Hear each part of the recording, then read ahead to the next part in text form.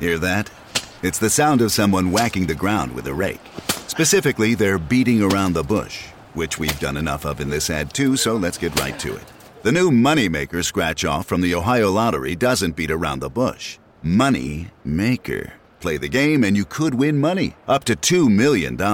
With more than $88 million in prizes, ranging from $50 to $500, Moneymaker cuts right to the cash. Lottery players are subject to Ohio laws and commission regulations. Play responsibly.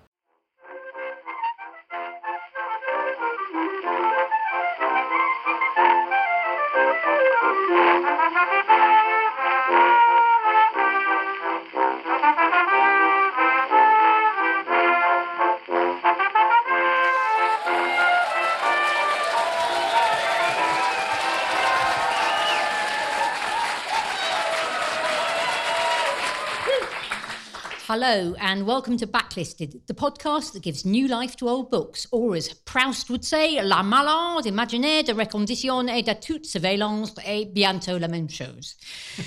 My name is Lissa Evans and I'm the author of several novels, including Old Baggage, Crooked Heart and Their Finest Hour and a Half. I have appeared on Backlisted several times as a guest, including the very first episode on J.L. Carr's A Month in the Country, which was 4 years ago. But for one night only, I shall be acting as the host of this show. Hello.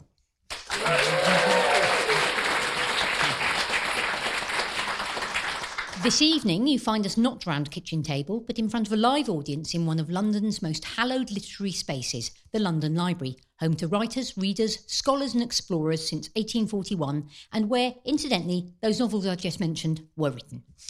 It was this same library that inspired Thomas Carlyle to observe that the good of a book is not the facts that can be got out of it, but the kind of resonance that it awakens in our own minds. And tonight, that resonance is unmistakably French, as we allow our imaginations to wander back in time and space to a small village in the region of Chartres. Its church bells ringing the evening hours as a small boy lies in his bedroom, listening to the hum of adult conversation downstairs and waiting for his mother to come and kiss him goodnight.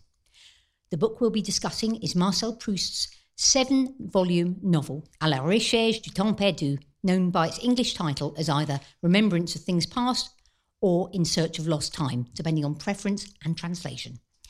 The first volume was published in 1913 and the last 3 posthumously, and Proust was rewriting and revising his work right up to his death in 1922. Joining me to shed some light on this great work of literature are 2 guests who need no introduction, but have insisted on one nonetheless. John Mitchison is the publisher at Unbound, the platform where readers crowdfund the books that they really want to read. He is also the co-host of the award-winning literary podcast, Backlisted. Yay! Thank you, Lisa. Thank you. Very nice to be here. Also joining us is Andy Miller. Andy Miller is a reader, author, reader, and editor of books. He's also the co-host of the literary podcast, Backlisted. He is shit hot at reading. It's true. That's very kind of you, Lisa, to read out what I wrote yesterday.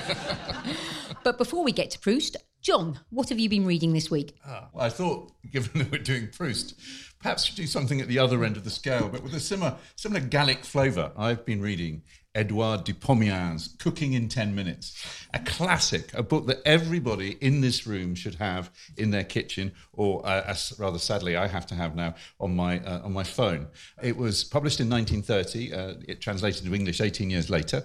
Edouard Dupomien was a food scientist. He wasn't really a chef, but he wrote a book that was controversial at the time and predated all the kind of cooking in speedy kind of Nigel Slater, fast food, Jamie Oliver, Cooking in 10 Minutes. And it is a brilliant collection of 300 recipes. But what makes it even better than that, it sparkles with a kind of wit. It's written in such a great, punchy style. I'm going to read you a tiny little bit. He's got great tips all the way through and how you can make your cooking quicker. So no elaborate desserts, no stews. You know what Pomian actually suggests, don't you? He says if you're preparing a dinner party, you only need prepare one really good dish. Yeah. And then just buy the pudding. He does. He says all of that. He says that. He's brilliant. He said because your guests will be so dazzled by the main course, they won't care about anything else. I mean, apart from it being an incredibly short book, It is also a very, very funny book and a very, very useful book. I use it all the time. He kind of invented a style where he is cooking with you, tasting with you, encouraging you to taste.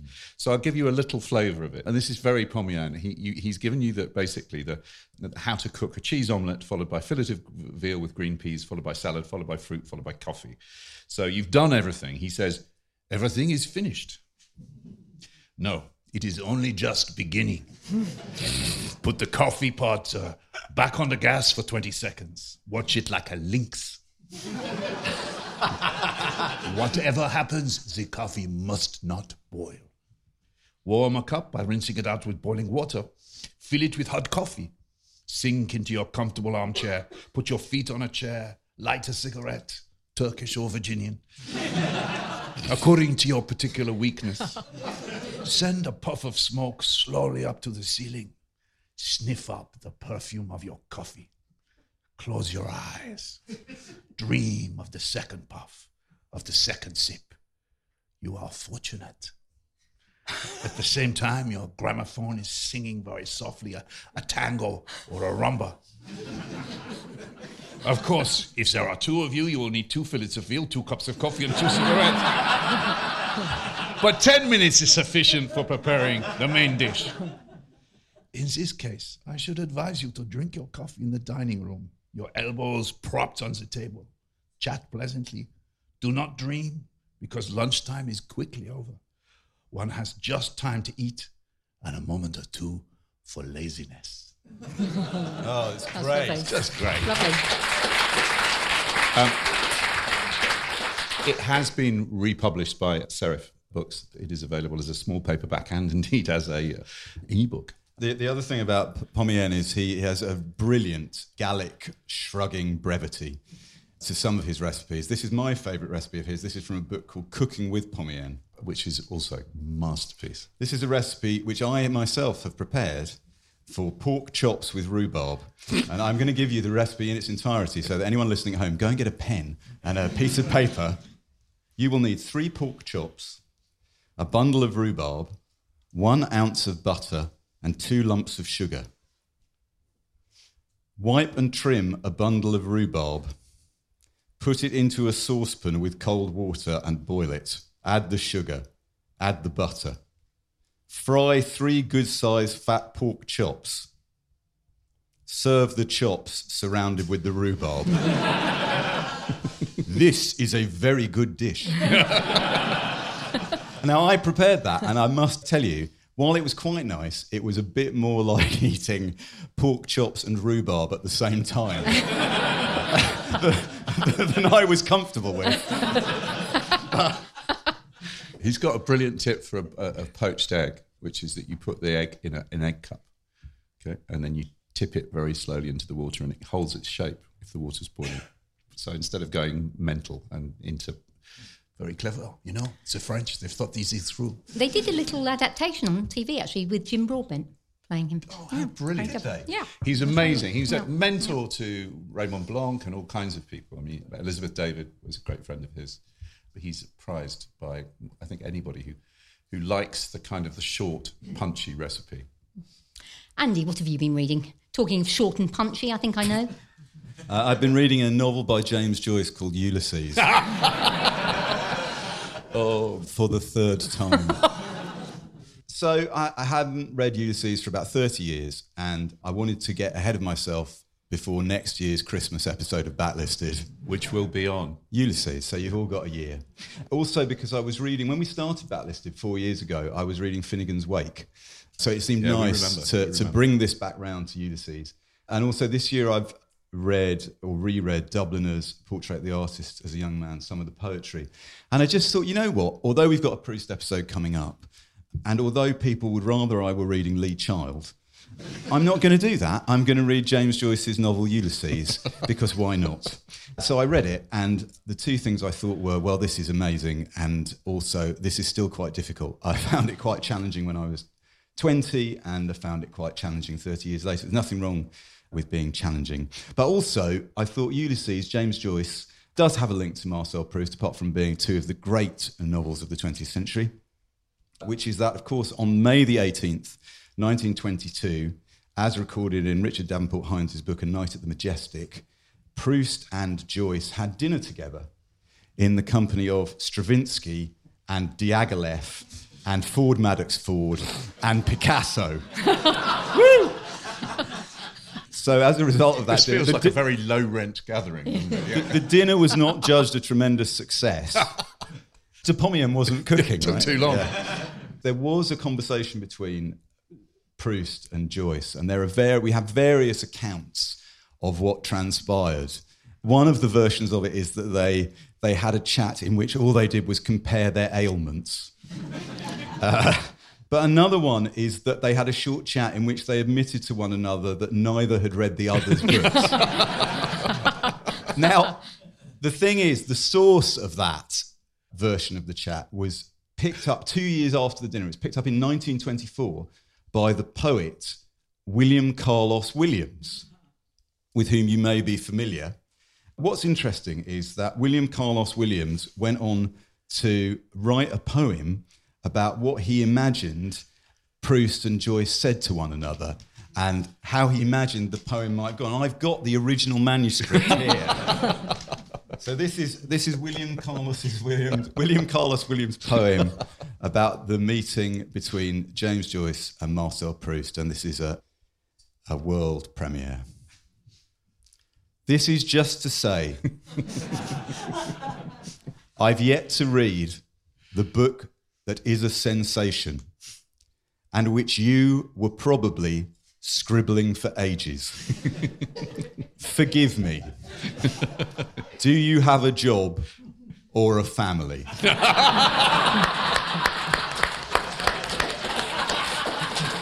And it's definitely him because he signed it William Carlos Williams, 1924. So there we go. Lisa, what have you been reading this week? Well, a couple of months ago, I was phoned up by somebody who said, would you like to present a programme on Proust, laughing at the fact that I had never, ever read a single word of Proust. So in the course of the last 2 months, during which I've read the first 2 volumes and a great deal of other stuff, my favourite of the great deal of other stuff is a book called Lost Time, Lectures on Proust in a Soviet Prison Camp by Josef Chapsky. And honestly, if you told me I was going to say that sentence 2 months ago, I wouldn't have believed you, but it's an absolute gem, and I've read it twice, and maybe we'll talk about it later. I'm sure we will talk about it later. Definitely. If the budget could stretch to it, we'd all be sending you away with a copy of that book in your Christmas stockings, whether you'd read Proust or not. It is fantastic. Oh, sorry, yes. My name says John here, yeah. And before we properly begin, we should wish an especially Merry Christmas to backlisted listeners Claire Parsons and Mark Seymour. Come on. Those of you who trudge after us on Twitter will know that Mark made Claire an advent calendar this year comprising books which we featured on the podcast. One a day, which was amazing to see. Including 2 of my choices, A Month in the Country and The Slaves of Solitude by Patrick Hamilton. Merry Christmas, Claire and Mark. Yeah, because nothing says Christmas quite like a Patrick Hamilton novel. Hey, it can't all be book chat. Smoke Chesterfields. So, where were you when you first read à la Recherche, which I can't even say, John? When I first read it, or when I first Or when you first became aware of it? Yeah, I think when I first read it was about 6 weeks. No, not true. I mean, I finished it the day before yesterday. Or maybe that was just yesterday. I can't remember. It's all gone into a kind of a Proustian sort of haze. I was aware of it for the first time when I was searching around when I was in New Zealand and I was at school and I was looking for a subject to do my special essay on for my, what was then, they call it school certificate out there. And my mother said, well, the one they all say you should read is Proust. My mother's taste was broad. So I went and checked out Proust and I just went to the school library and found it and thought, no, that isn't going to happen for my... but I did keep the French theme and I did end up doing Balzac's short stories. But since that moment, I've often wondered whether my mother was right. Of which more later. Well, I also have a mother-based first awareness of Proust because my mum in the 1970s, she was a voracious reader, but she decided to read the whole of à la Recherche, and she got all the books, the Chateau editions, out of Lichfield Library, and she grimly read them. And I remember her saying, I hate them, I hate all these awful people, I hate them. But she read every word. I first became aware of À la Recherche de Temps Perdu and Marcel Proust. I know exactly when it was.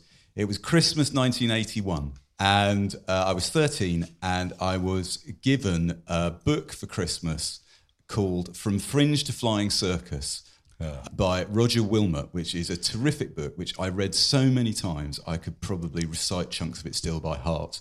And it's a book about Beyond the Fringe and all the comedy like Monty Python that followed it. And there was a description in the book of a Monty Python sketch that I'd never seen or heard called Summarise Proust. And I didn't know what Proust was or why it was funny. But like so many Python things, the combination of the words is sort of magical. Like there's loads of jokes in Python about Dennis Compton. I still don't know who Dennis Compton is. It's still funny, right? So what I remember about the book is it said that the character played by Graham Chapman, that his summary of Proust was actually quite good. And looking at it again, it is quite good. I've written it down. You may hear it later. But why don't we hear the bit from the summarised Proust sketch that since we announced this episode, people have walked up to me in the street and sung at me. Yeah.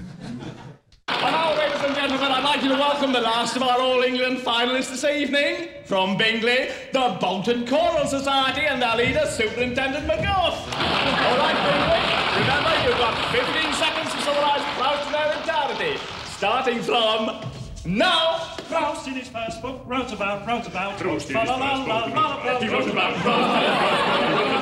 He wrote about Proust in his first book. In his first book, wrote about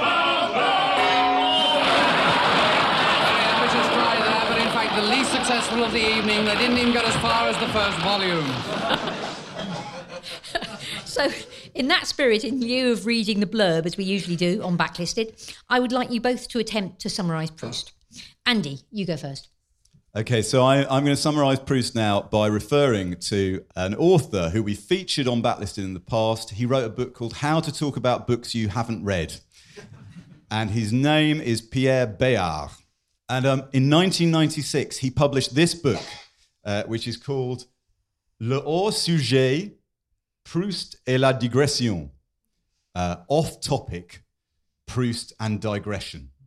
This has never been translated into English, but I have translated a couple of paragraphs for this purpose tonight. And the idea of the book is it's an attempt to imagine what À la Recherche de Temps Perdu would be like if you took all the digressions out. And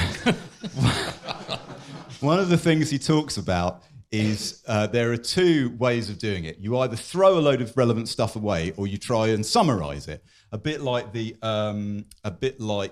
synopsis at the back of most editions of English versions will have kind of 100 pages talking you through the narrative. Anyway, so if you summarise it, where do you get to? This is what he wrote. It was probably literary theorist Gérard Genette who pushed a reductionist approach as far as possible when he suggested a summary of the entire À la Recherche de Temps Perdu could consist of a single phrase. Marcel becomes a writer. Vigilant readers were quick to object, including Professor Evelyn Berge-Witz, who requested that Genette be more exact.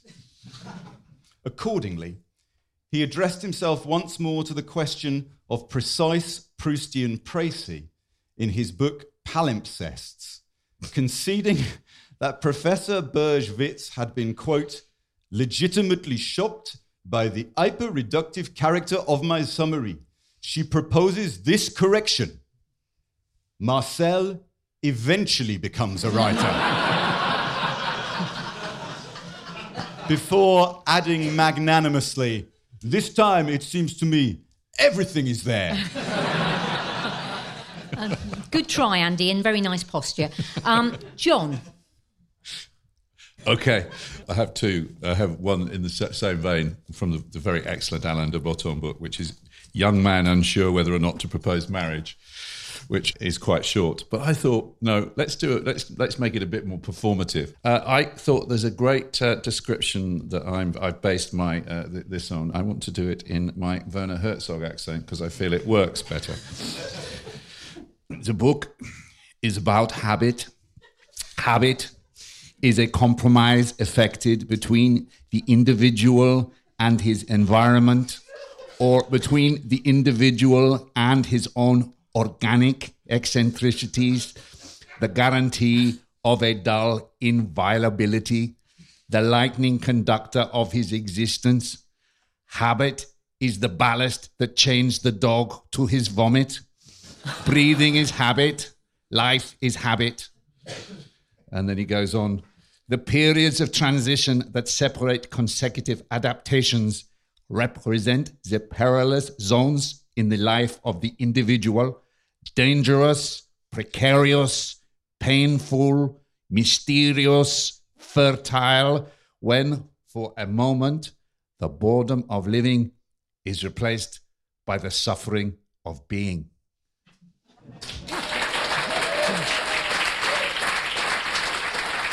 Yeah, not bad. But you know what?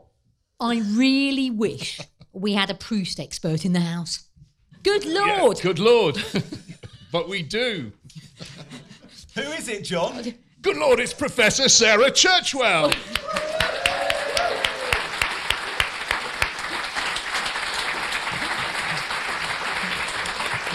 Don't fall off the stage, Sarah. I think that all the actual Proust experts in the world will be falling off of their chairs, however, at that introduction. I'm a Proust aficionado at best. Aficionado, we like it. Well, would you like to summarise Proust for us anyway? For a French thing. Exactly, a Hemingway word for Proust. Yeah. Yes, I would like nothing better than to summarise Proust in less than a minute. It was a challenge put to me that I tried to accept. No, I think I can do. I think I got there. Okay, so I put this to the room. I have just put this together. But I would say to you, it is a rake's progress, but toward consummation, not dissolution. It is Henry James in French, remembering Sodom and Gomorrah, while he writes A Pilgrim's Progress about rising above the fallen world of decadent society into the triumph of art. Woo-hoo!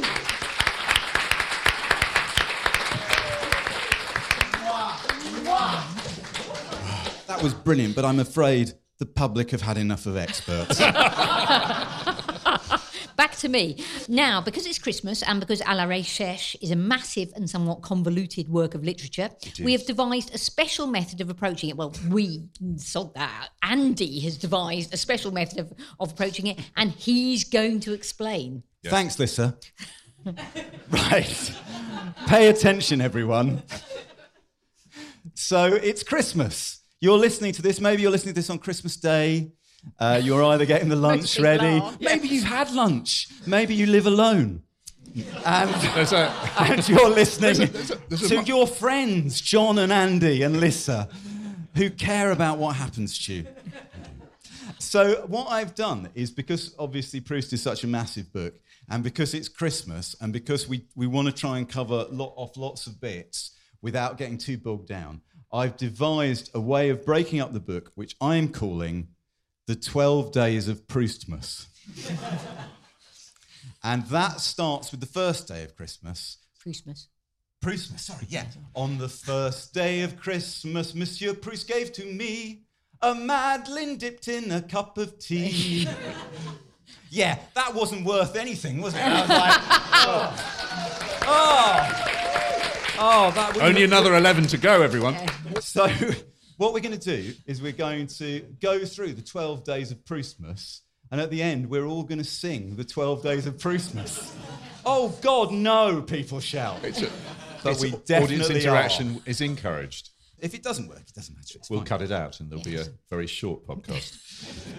So we start with, on the 12th day of Christmas, Monsieur Proust gave to me 12 dreamers dreaming. That's the end of the podcast. Well, the book actually opens with a scene about sleep and about dreaming. So Andy is going to read that out. Yeah, it's a book about dreaming and sleep and consciousness and what consciousness is. And also it was written in bed. Proust, as we'll come on to discuss, Proust's work routine revolved around bed. And what you find in à la Recherche is that those themes are stated plainly at the very beginning of the book, the famous beginning of the book, which I'm going to attempt to read. If I don't get this right, everybody, because we're recording a podcast, I'm going to stop and have another go at it because I want it to work. You're not going to read the whole book, though, are you? No. No.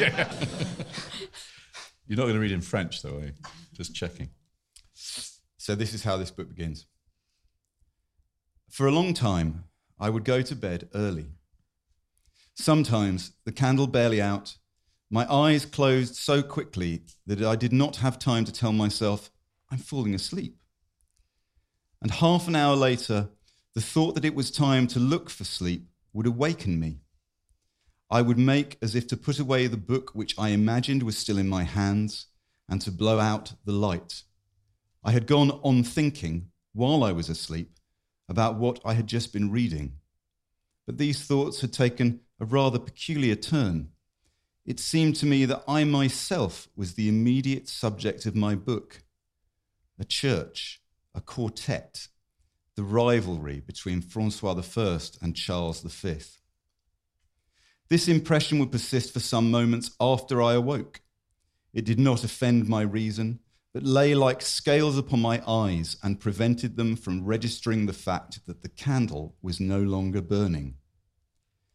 Then it would begin to seem unintelligible, as the thoughts of a previous existence must be after reincarnation. The subject of my book would separate itself from me, leaving me free to apply myself to it or not.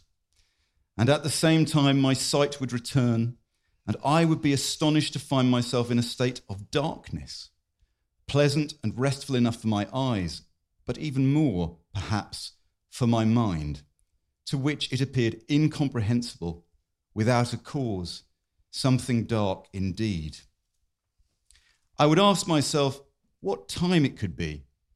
I could hear the whistling of trains, which now nearer and now further off, punctuating the distance like the note of a bird in a forest, showed me in perspective the deserted countryside through which a traveller is hurrying towards the nearby station. And the path he is taking will be engraved in his memory by the excitement induced by strange surroundings, by unaccustomed activities, by the conversation he has had, and the farewells exchanged beneath an unfamiliar lamp that still echo in his ears amid the silence of the night, and by the happy prospect of being home again.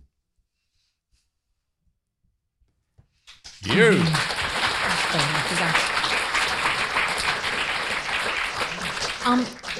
I have to say that as a Proust virgin, and I presume there are other Proust virgins in the audience. Anybody never read a word of Proust? As I hadn't, thank you. I found the first part of the first volume is called Cambrai, and it's the story of his youth or his childhood. And for me, it was an easy way in. It was a glide. It's like the overture. It's a book that has a lot about music in it, and it's about the overture in which all the themes come up and are briefly glimpsed, and they will form the themes of the whole overarching volume. And I found it a really beautiful read and not hard. Can I say it wasn't hard? No, it isn't hard. One of the early people who read the manuscript did say this, though. A man has insomnia. He turns over in bed. He recaptures his impressions and hallucinations of half sleep, some of which have to do with the difficulty of getting to sleep when he was a boy in his room in the country house of his parents in Cambrai. 17 pages. That was one sentence at the end of page 4 and 5 goes on for 44 lines. That's it. That was one of the readers' reports. One of the readers' reports. It was Jean Madeleine from Fasquelle. So it's the first thing you notice with Proust, isn't it? That the sentences are long and the pace is incredibly. It's not exactly that it's slow. It's just involved the detail, the accumulation of detail is incredible. But phrasing is so good that although I went into it knowing there were going to be huge long paragraphs, in fact they're not hard to follow the sense through because it's so internally sprung. It's so well put together that in fact it just takes you through. Well, the thing about à la Recherche is it's 7 marathons rather than a sprint. The reason why the sentences have that incredibly long but beautiful circumlocutory way of expressing themselves is he know that he's stretching out for the duration of 3,000 pages. He's also trying to be truthful. He's also trying to get to the bottom of what he thinks and feels, and so that takes time. And it is a book. It's about time. Well, we'll never get through this if we don't. I can see our producer Nicky Birch pointing at a giant alarm clock, saying, "For God's." Speaking about time, yeah. So on the 11th day of Proustmas, Monsieur Proust gave to me 11 pipers piping, because this is a book about music. It uses musical themes, and it's also a book about art and books. One of the things that occurs in Proust is a little phrase of music that Swann hears and comes to define his relationship with Odette. And there are several candidates for the piece of music on which this was based. It's a composer, a bourgeois composer called Vinteuil. He's not in the book. Yeah, in the book, he's not nothing special. It might be César Franck, but here is a piece. Proust himself said it was Saint-Saëns, though he may have been lying, which he said inspired Vinteuil's sonata. In the book, Swann goes to a salon and they realise that this piece of music means a lot to him, and they sort of play like a little theme tune whenever he comes into the room. It's like the theme from Frozen every time he comes into the room, yeah. He makes Odette play it over and over again while he creeps around her, doesn't he? It's really... And then it kind of gets passed on to the narrator of the book as well as something significant because of his love for Swann. Admiration for Swann. But the thing I love about that whole Vinteuil thing is that what Proust does is also so clever. One of the narrator's first inklings of adult behaviour that is complex and difficult and freighted with sort of sexual significances. He overhears Vinteuil's daughter and her lover, her female lover, having a conversation, and it sort of haunts him in a way like a musical theme through the book. And without giving any spoilers, but I'm going to give it anyway, the way that Proust works that in towards the end of the book, which is that it discovers that Vinteuil had only ever had the sonata that Swann loved. That was the only piece of music that had ever been transcribed. But the lesbian lover of the daughter, it turns out, because she'd lived in the house with him, was able to transcribe all the rest of the music that he'd left in a state that nobody else could have deciphered, and the narrator goes to a concert and is blown away by it. So it's a kind of perfect example of the musical structure of the book. So it's a book about music, but it also is structured like a symphony. We heard the overture there on Combray in the opening sections of the book. Here's a clip from a film from the early 90s. The thought that this would be on TV now is mind-boggling. But anyway, it's called 102 Boulevard Haussmann, which was Proust's address for much of his life. And it was written by Alan Bennett. And it is a film version of Proust's maid, Celeste Albaret's book, which we will talk about in a little while. But here is Alan Bennett writing as Proust with Alan Bates talking about music. Is your novel about music, monsieur? Music occurs in it. Music recurs in it. A particular piece of music. The César Franck? Not exactly. Though it will do. But then novels are like that. People think this tune must be that tune. That this character is modelled on so-and-so. This other is a portrayal of someone else. It isn't like that. Art does not correspond to life. It is life. Okay, and the next one is 10 Lords a-Leaping. Lissa. Yes, I was going to say that if you're going to run aground in the early volumes of Proust, the rocks on which you're going to run aground are the Faubourg Saint-Germain, basically the toffs. There are a lot of them. And I got to the stage fairly early on where when another Duc de Forcheville-Hove interview, I flicked ahead just to hope he was going to do another flashback to his childhood. The thing about the narrator of À la Recherche, Temps, Perdu, and let's be honest, Proust, is that he is an appalling arriviste, isn't he? He's a terrible social climber. Yeah. He I mean, is. he's trying to say, look at me, I'm really observing these. Look how well I'm observing them. But he's also thinking, God, this is a brilliant party. Look at me. That's the thing, though. He's very harsh on himself as well. He sends himself up. He kind of loathes himself for his sort of toadyism and his arrivistism. There's a really lovely thing that Clive Jones wrote in a book called Gate of Lilacs, one of his late books of poetry, a verse commentary on Proust. And Clive read it slowly in French, as is his wont. But he says, Swann's snobbery was Proust's, and yet Swann's love for Odette, which included her bad taste, assures us of Proust's seriousness, of how, within the limits of his birth and class and poor health, and of being just one person, he made the whole of his life his stamping ground.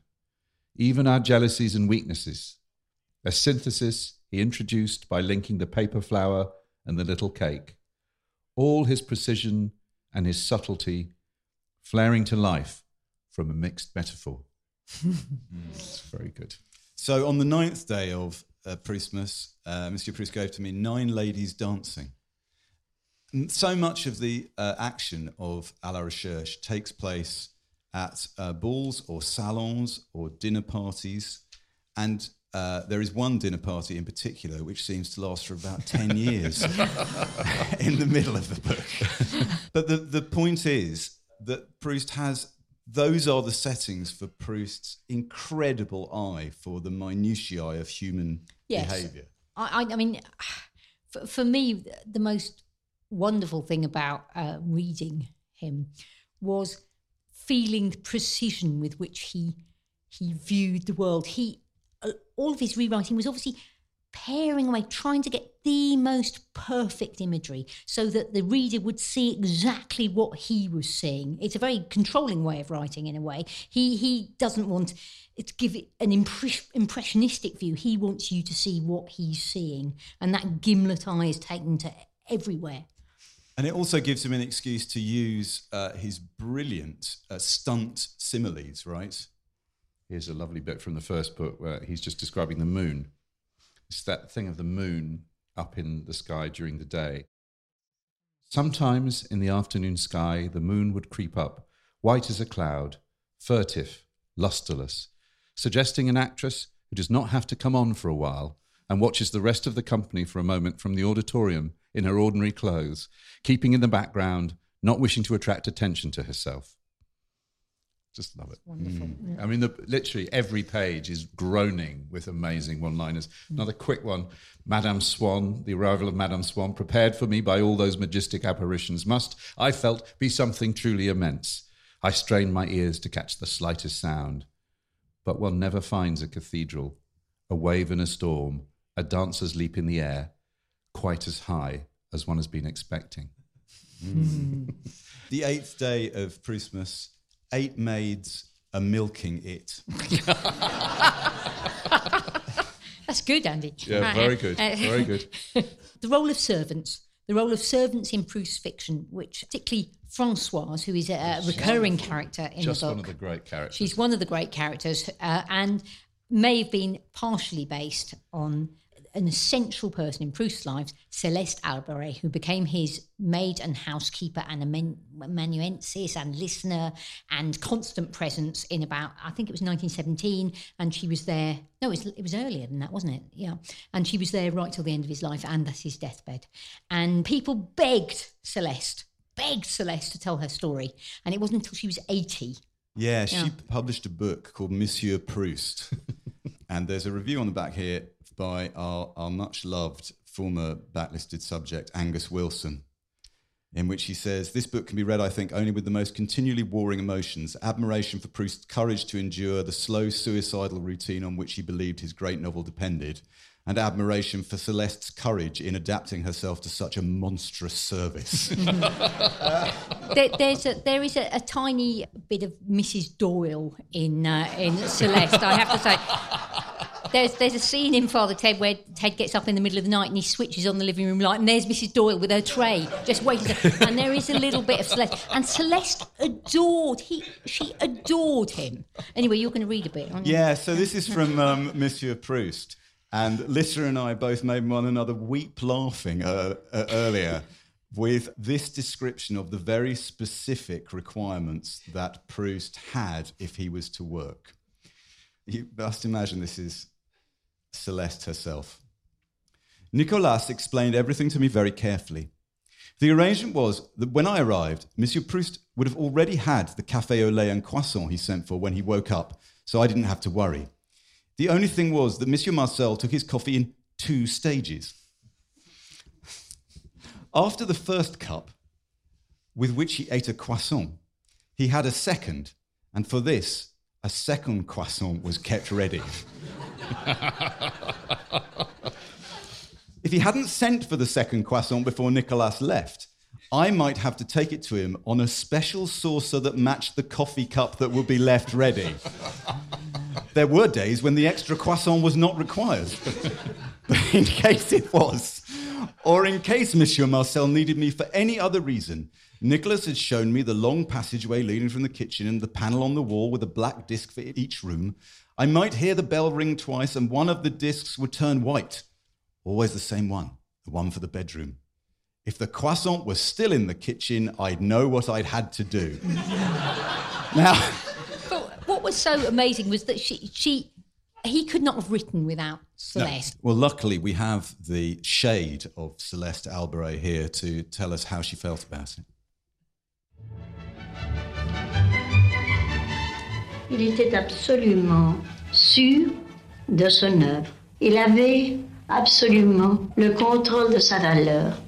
Il m'a dit, Céleste, on me lira, et je mourrai bientôt, et vous assisterez à l'évolution de mon œuvre. Si Stendhal a mis 100 ans pour être connu, et alors avec un air très naïf, mais en même temps souriant et plein de lui-même, il m'a dit, mais Marcel Proust y mettra à peine 50 ans. Well, I'm sure you all understood that. She was saying, I hope in the future some English people will record a thing called a podcast about Lemaitre himself. Oh, Lemaitre. 7th day of Christmas, 7 swans a stewing. This is a book about jealousy. I think it is the greatest book ever written on the subject of jealousy. No it's so claustrophobic to read because, first of all, he talks about swans' jealousy, which makes you prickle with discomfort. And then it goes on to repeat the same thing with Marcel's jealousy, which makes you bang your head on the table. But at the same time, the genius of it, the cycle of it, the in-depth mortification of the self to dredge that stuff up. The talent for unhappiness is just extraordinary. That suffering in itself is a good thing as well. That the theme that you need suffering through the book. The book has thousands and thousands of words about bad love, about jealousy, about the agonies of unrequited love. Does it have anything about good love? Oh, yeah. I mean, it's the most wonderful, euphoric book about love, not just of people, but of moments of euphoria. You know, what is Proust in love with? He's in love with... He's always looking for that moment, the flower that he might find, or the musical phrase, or the book that transfigures him. It's true. Edmund White says something wonderful. He says that Proust second guesses all your thoughts. It's that feeling you go through, those tiny little intimate things that you have.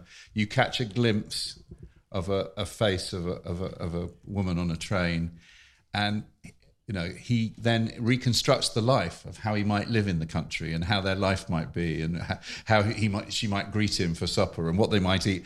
That sense of he does that better than any other writer. I think that the kind of the internalized sense of it's fantasy, but it's also it's exhilaration as well. Yeah. The novelist Andrew Sean Greer, who wrote a great favourite of ours, Less, which won the Pulitzer Prize. He gave an interview that I read where he said, when I read Proust, I read his writing about love and I thought, oh my God, someone's written this down. This is true, but you don't see it in books, but you find it in Proust. Yeah. And there's also a wonderful scene in Less. I'd just like to read this one paragraph. I asked him when I met him, this happened to Andrew. He's put it in the character of Less, but it happened to him, so. It was one of the grandest and most dismaying experiences in Less's life. Marcel Proust, that is. And the 3,000 pages of In Search of Lost Time took him 5 committed summers to finish. And on that 5th summer, when he was lying abed in a friend's Cape Cod house one afternoon, about 2/3 of the way through the last volume, suddenly, without any warning at all, he read the words, "The End." In his right hand, he held perhaps 200 pages more. But they were not Proust. They were the cruel trick of some editor's notes, and afterward, he felt cheated, swindled, denied a pleasure for which he had spent 5 years preparing. He went back 20 pages and tried to build up the feeling again. But it was too late. The possible joy had departed forever. Oh, very good.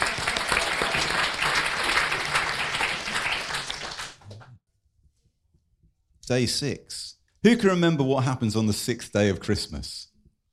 6 geese are laying, or in this case, 6 guys are laying. Let's discuss the issue of homosexuality in À la Recherche de Temps Perdu. I read a lot of very good books about Proust. I read a not very good book about Proust, which I'm not really going to mention, but it's a nice summation of this aspect of his life.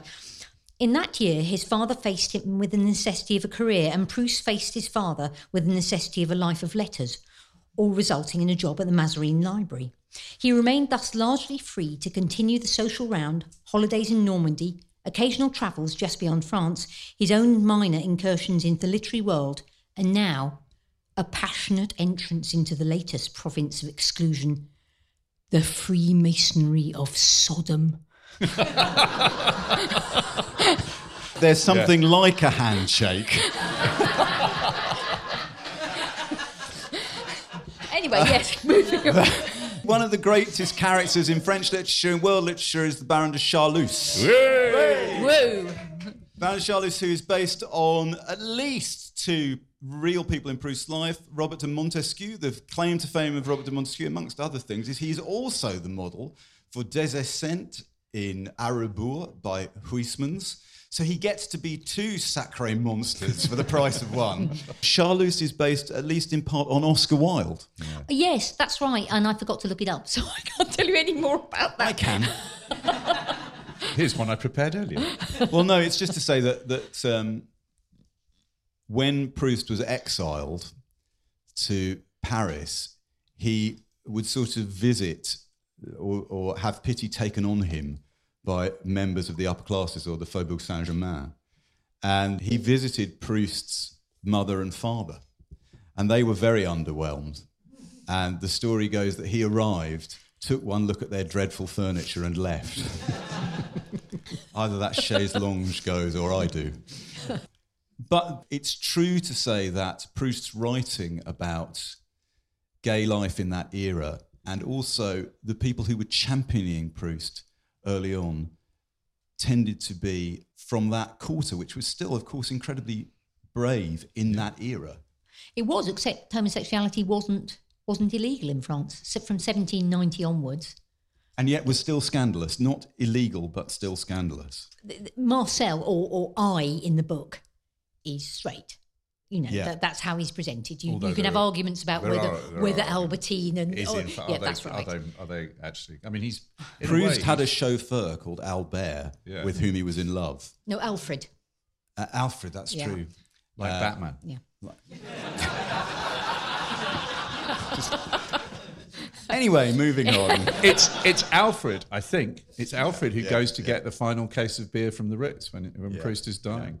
His last words. So here's a clip of one of the loves of Proust's life, the singer and composer Reynaldo Hahn, accompanying himself on the piano.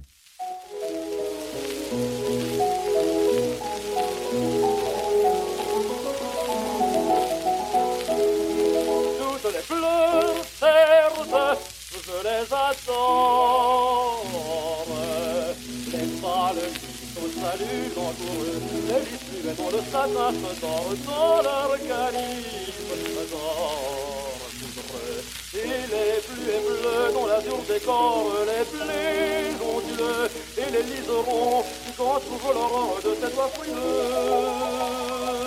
Mais surtout, je suis amoureux, cependant que devant le clos remplissent les jardins heureux des lilas, et des roses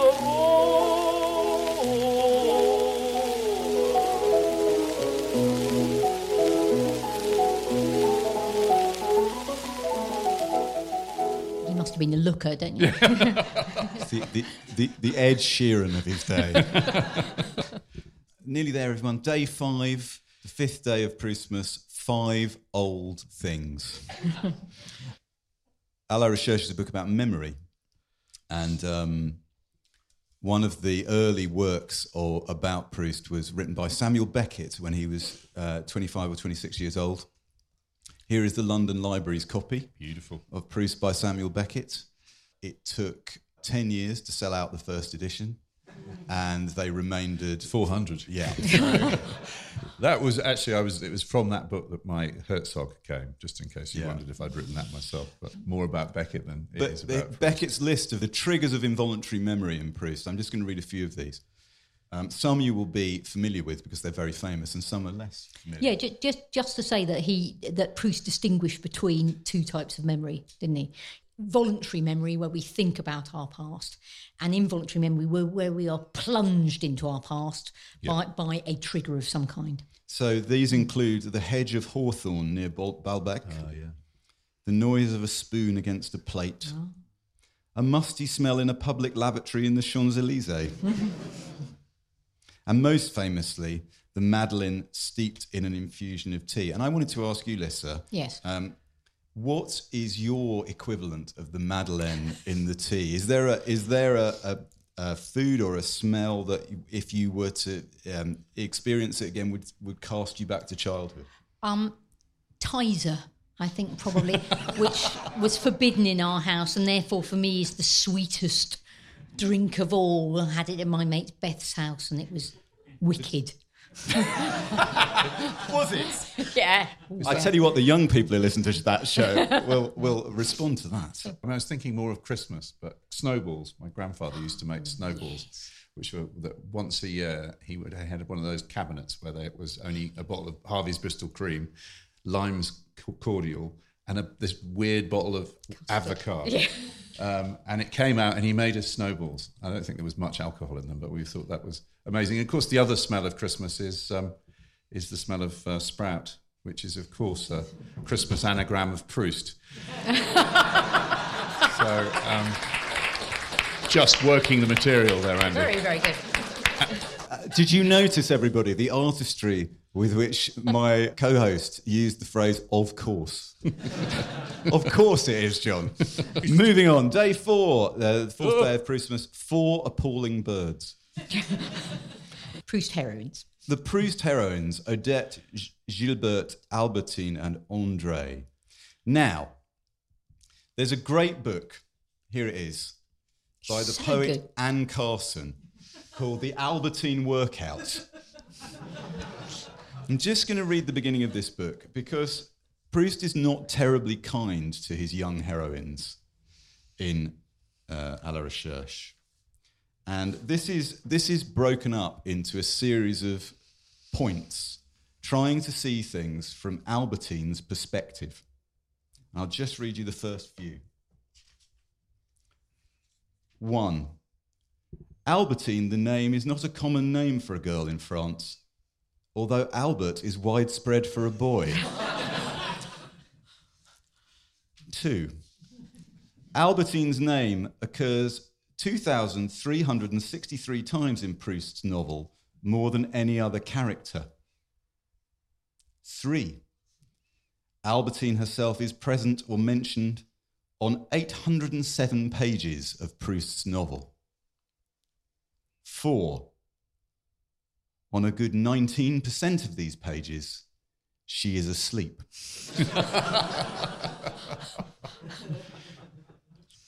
I'm skipping ahead. 7. Volume 5 is called La Prisonnière in French and The Captive in English.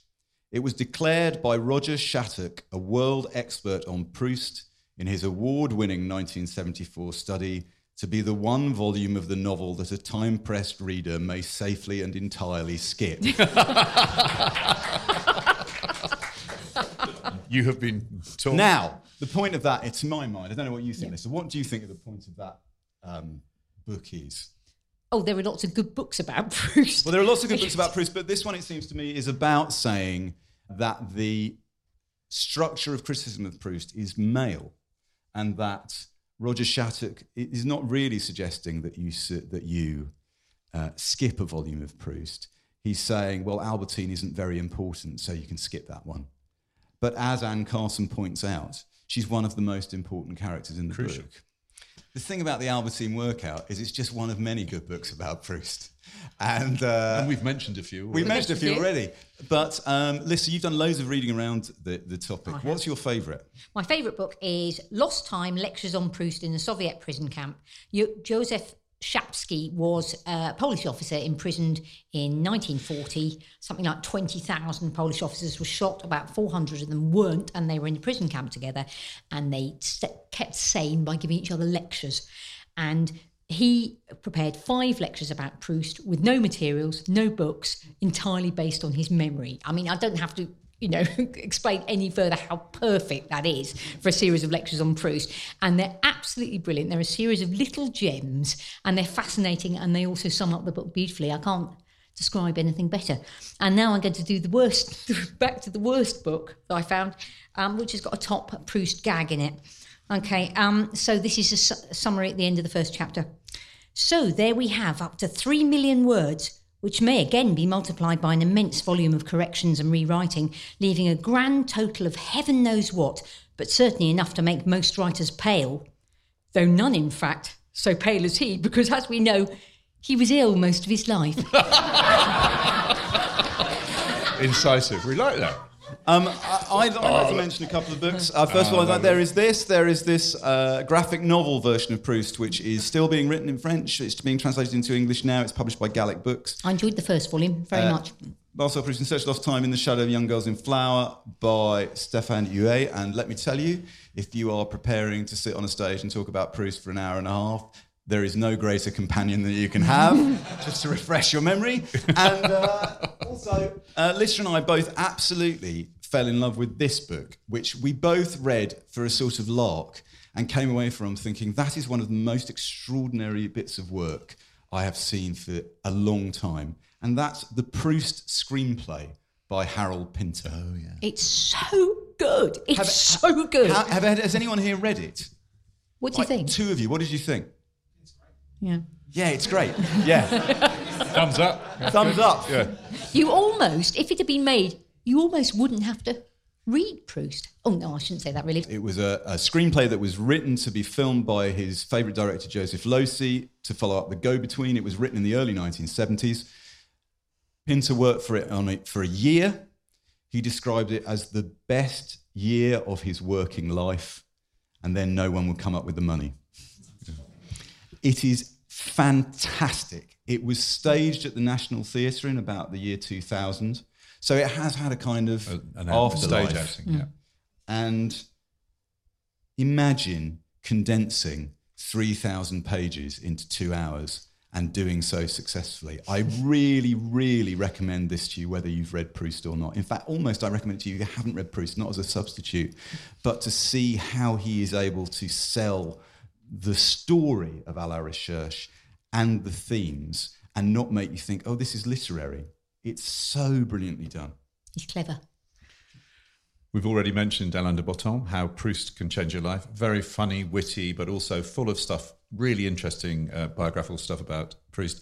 I also would recommend Clive James's Gate of Lilacs verse commentary on Proust, which is, again, full of insights into the novel that you wouldn't get except by somebody who really read it incredibly carefully. And it's also funny, which is a rare thing.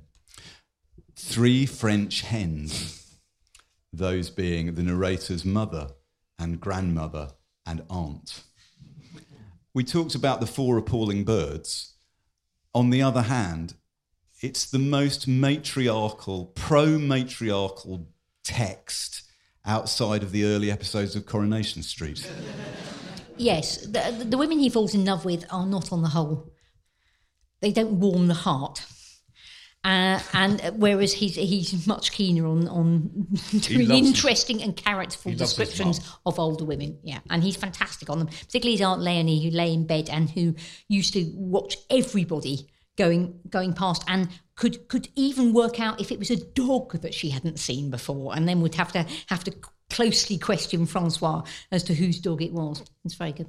There's a lovely thing that Edmund White says, which is that people should read Proust because he is the most companionable of all the great authors. Although he's a mama's boy and a neurasthenic and into lots of kink, he will take your breath away. He may be profoundly pessimistic about love and friendship, and he understands human ways better than anyone else. And I think the portrait, I think they particularly love the grandmother. There's in the second volume where he spends a lot of time on the coast in Normandy, in Balbec, with his grandmother. He kind of learns from her in a way that you can actually watch the narrator being made into a better person by interacting, and he loves her, but he listens to what she says. So the second day of Proustmas, it would normally be 2 turtle doves, but on this occasion, it's 2 title duds. Very good. Neither Remembrance of Things Past nor In Search of Lost Time quite captures the sense of the French title. So a discussion of translation and also the power of time regained. Now, if only we had an expert here, a translator of French fiction, of authors such as Michel Houellebecq. Oh my God, we do. Please welcome to the stage Sean Whiteside.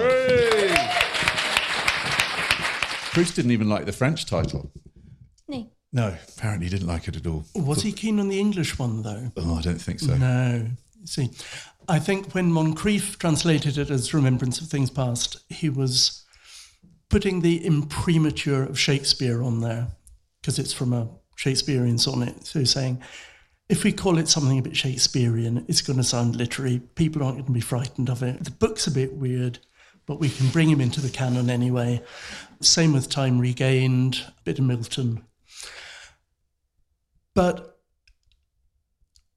Moncrief, and then revised by Kilmartin, then revised again by Enright, that's the one that we've all grown up with in various ways. And it does tend in that way, in the way that translators in those days used to do, towards the literary, towards the florid. It's ripe, it's fruity, the jokes are good. But along comes the new Penguin translation, and I think, you say it doesn't quite catch the title?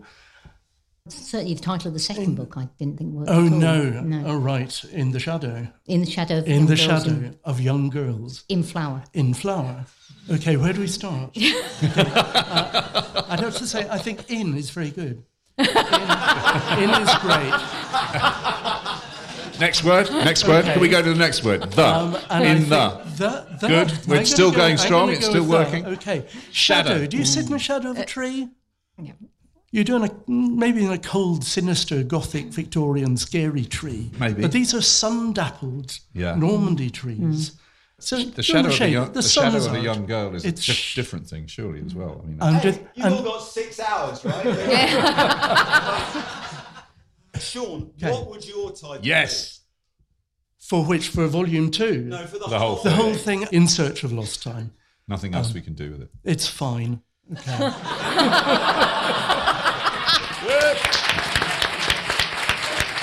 The problem of what to call this book is one that comes up again and again on the BBC Radio 4 programme Desert Island Discs. À la Recherche is one of the books most frequently chosen as a desert island book. And we have here a montage of clips of guests who have chosen it with their reasons for choosing it and what they think it's called. And then you can take a book in addition to the Bible and Shakespeare. Yes, well, I've been thinking a lot about that. I'm divided between A Christmas Garland by Max Beerbohm and Marcel Proust. I think I'd take the Proust on the whole, because it's a longer read. I'm afraid the Christmas Garland one could read in about half an hour. So my choice is Marcel Proust, À la Recherche du Temps Perdu. I've got a beautiful edition, which my mother gave me when I was 15, and I actually never read it completely. It would have to be the greatest novel I've ever read, which is Proust's great work, because there's so much in it. It's so full of life. It's funny, it's tragic, it's ironic, it's inexhaustible. À la Recherche du Temps Perdu. That's the one. Well, in fact, next week I'm starting a very unusual BBC programme about Proust. And because I'm going to be, in fact, playing Proust in this, I think I would take À la Recherche du Temps Perdu in English. I would choose Proust because I've never finished it, because you can have a lot of time on that island. Mm-hmm. And I would choose it, if it's possible, in a dual translation, French and English, because you might as well learn French while you're there. You can certainly. Thank you. I would like In Remembrance of Things Past by Marcel Proust. I read the first volume as a teenager and I loved it. And I thought, well, one day I'll read the rest of them. And of course, that's never happened. So I'd like to do it. And so much of it is about someone recollecting his life in tranquility. And it feels apropos to sort of use my solitude to sort of do that. So I'm going to go for Proust, À la Recherche du Temps Perdu, because it's like a gazillion pages long. Ambitious. I'm never going to read it unless I'm trapped on a desert island. And then I can be one of the few people who's got through it, and I can come back feeling quite smug. I assume the whole lot in one volume, Remembrance of Things Past. Oh, that's all right, yes. Proust. Yes. Because it's inexhaustible reading. One can find all of life, the whole of life's cycle in it, and pick it up at any point and be totally fascinated. Will you have it in French or translation? No, alas, in English. But the wonderful Scott Moncrief translation. You shall have it. And thank you for letting us hear your Desert Island Discs. Thank you. Goodbye, everyone. Goodbye.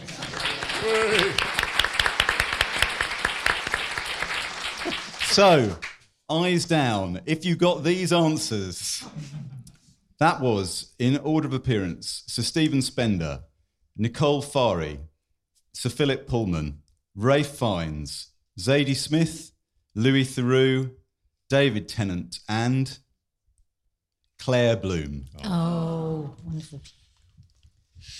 So that leads us back, appropriately, to the Madeleine dipped in a cup of tea. Yep. And the thing about À la Recherche is it is a cyclical book. The idea that what goes around comes around. When you get to the end of the book, perhaps you realise you've been reading the book that the narrator of the book intends to write. We could debate that for several hours to come. We could. But Lissa, you wanted to read, didn't you? And it seemed an appropriate thing to do to round us off. The Madeleine moment. Because it is so beautiful.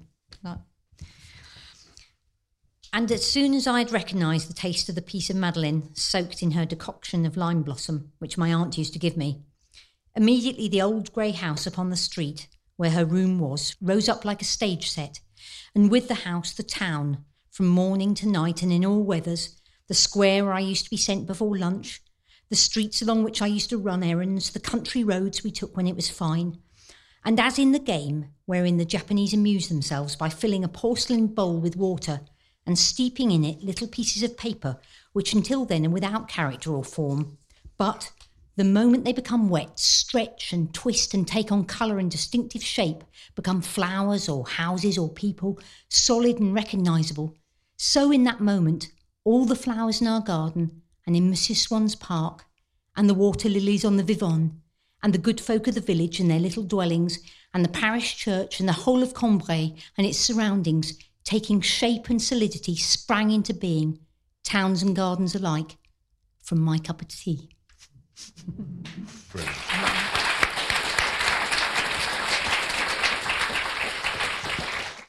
I'd like to add a final word from backlisted patron saint Anita Bruckner, which I found very moving when I read it. This is from a review of Edmund White's biography of Proust.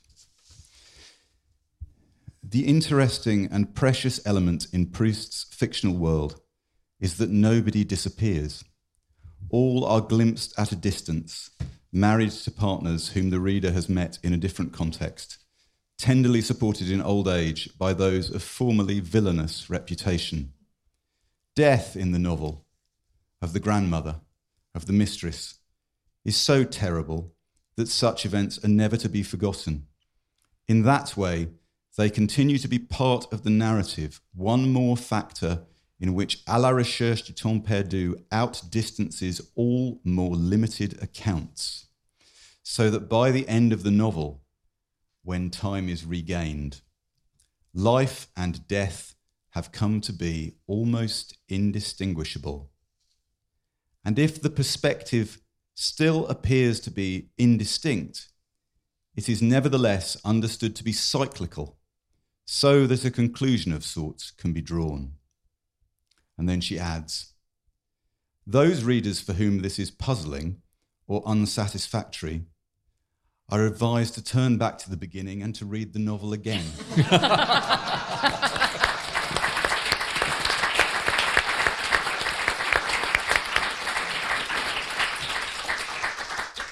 Now, Proustmas wouldn't be Proustmas without some carol singing. Yes.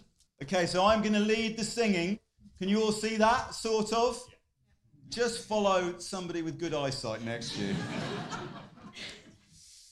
On the 12th day of Christmas, Mr. Proust gave to me 12 dreamers dreaming, 11 pipers piping, 10 lords a leaping, 9 ladies dancing, 8 maids a milking it, 7 swans a stewing, 6 guys a laying, 5 old things, 4 appalling birds, 3 French hens, 2 title doves, and a madeleine in a cup of tea.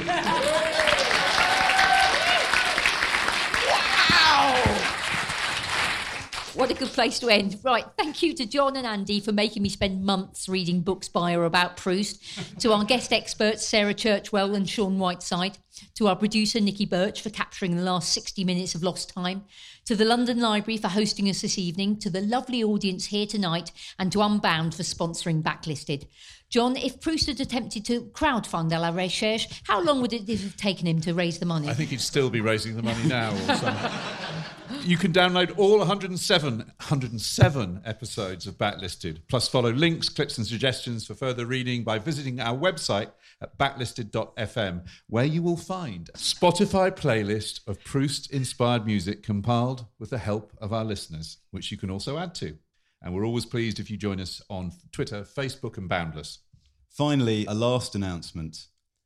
À la recherche du temps perdu is a novel about memory.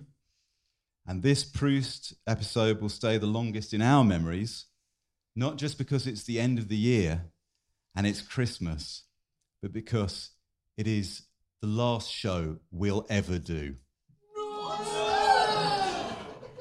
Oh, all right, we'll be back in the spring.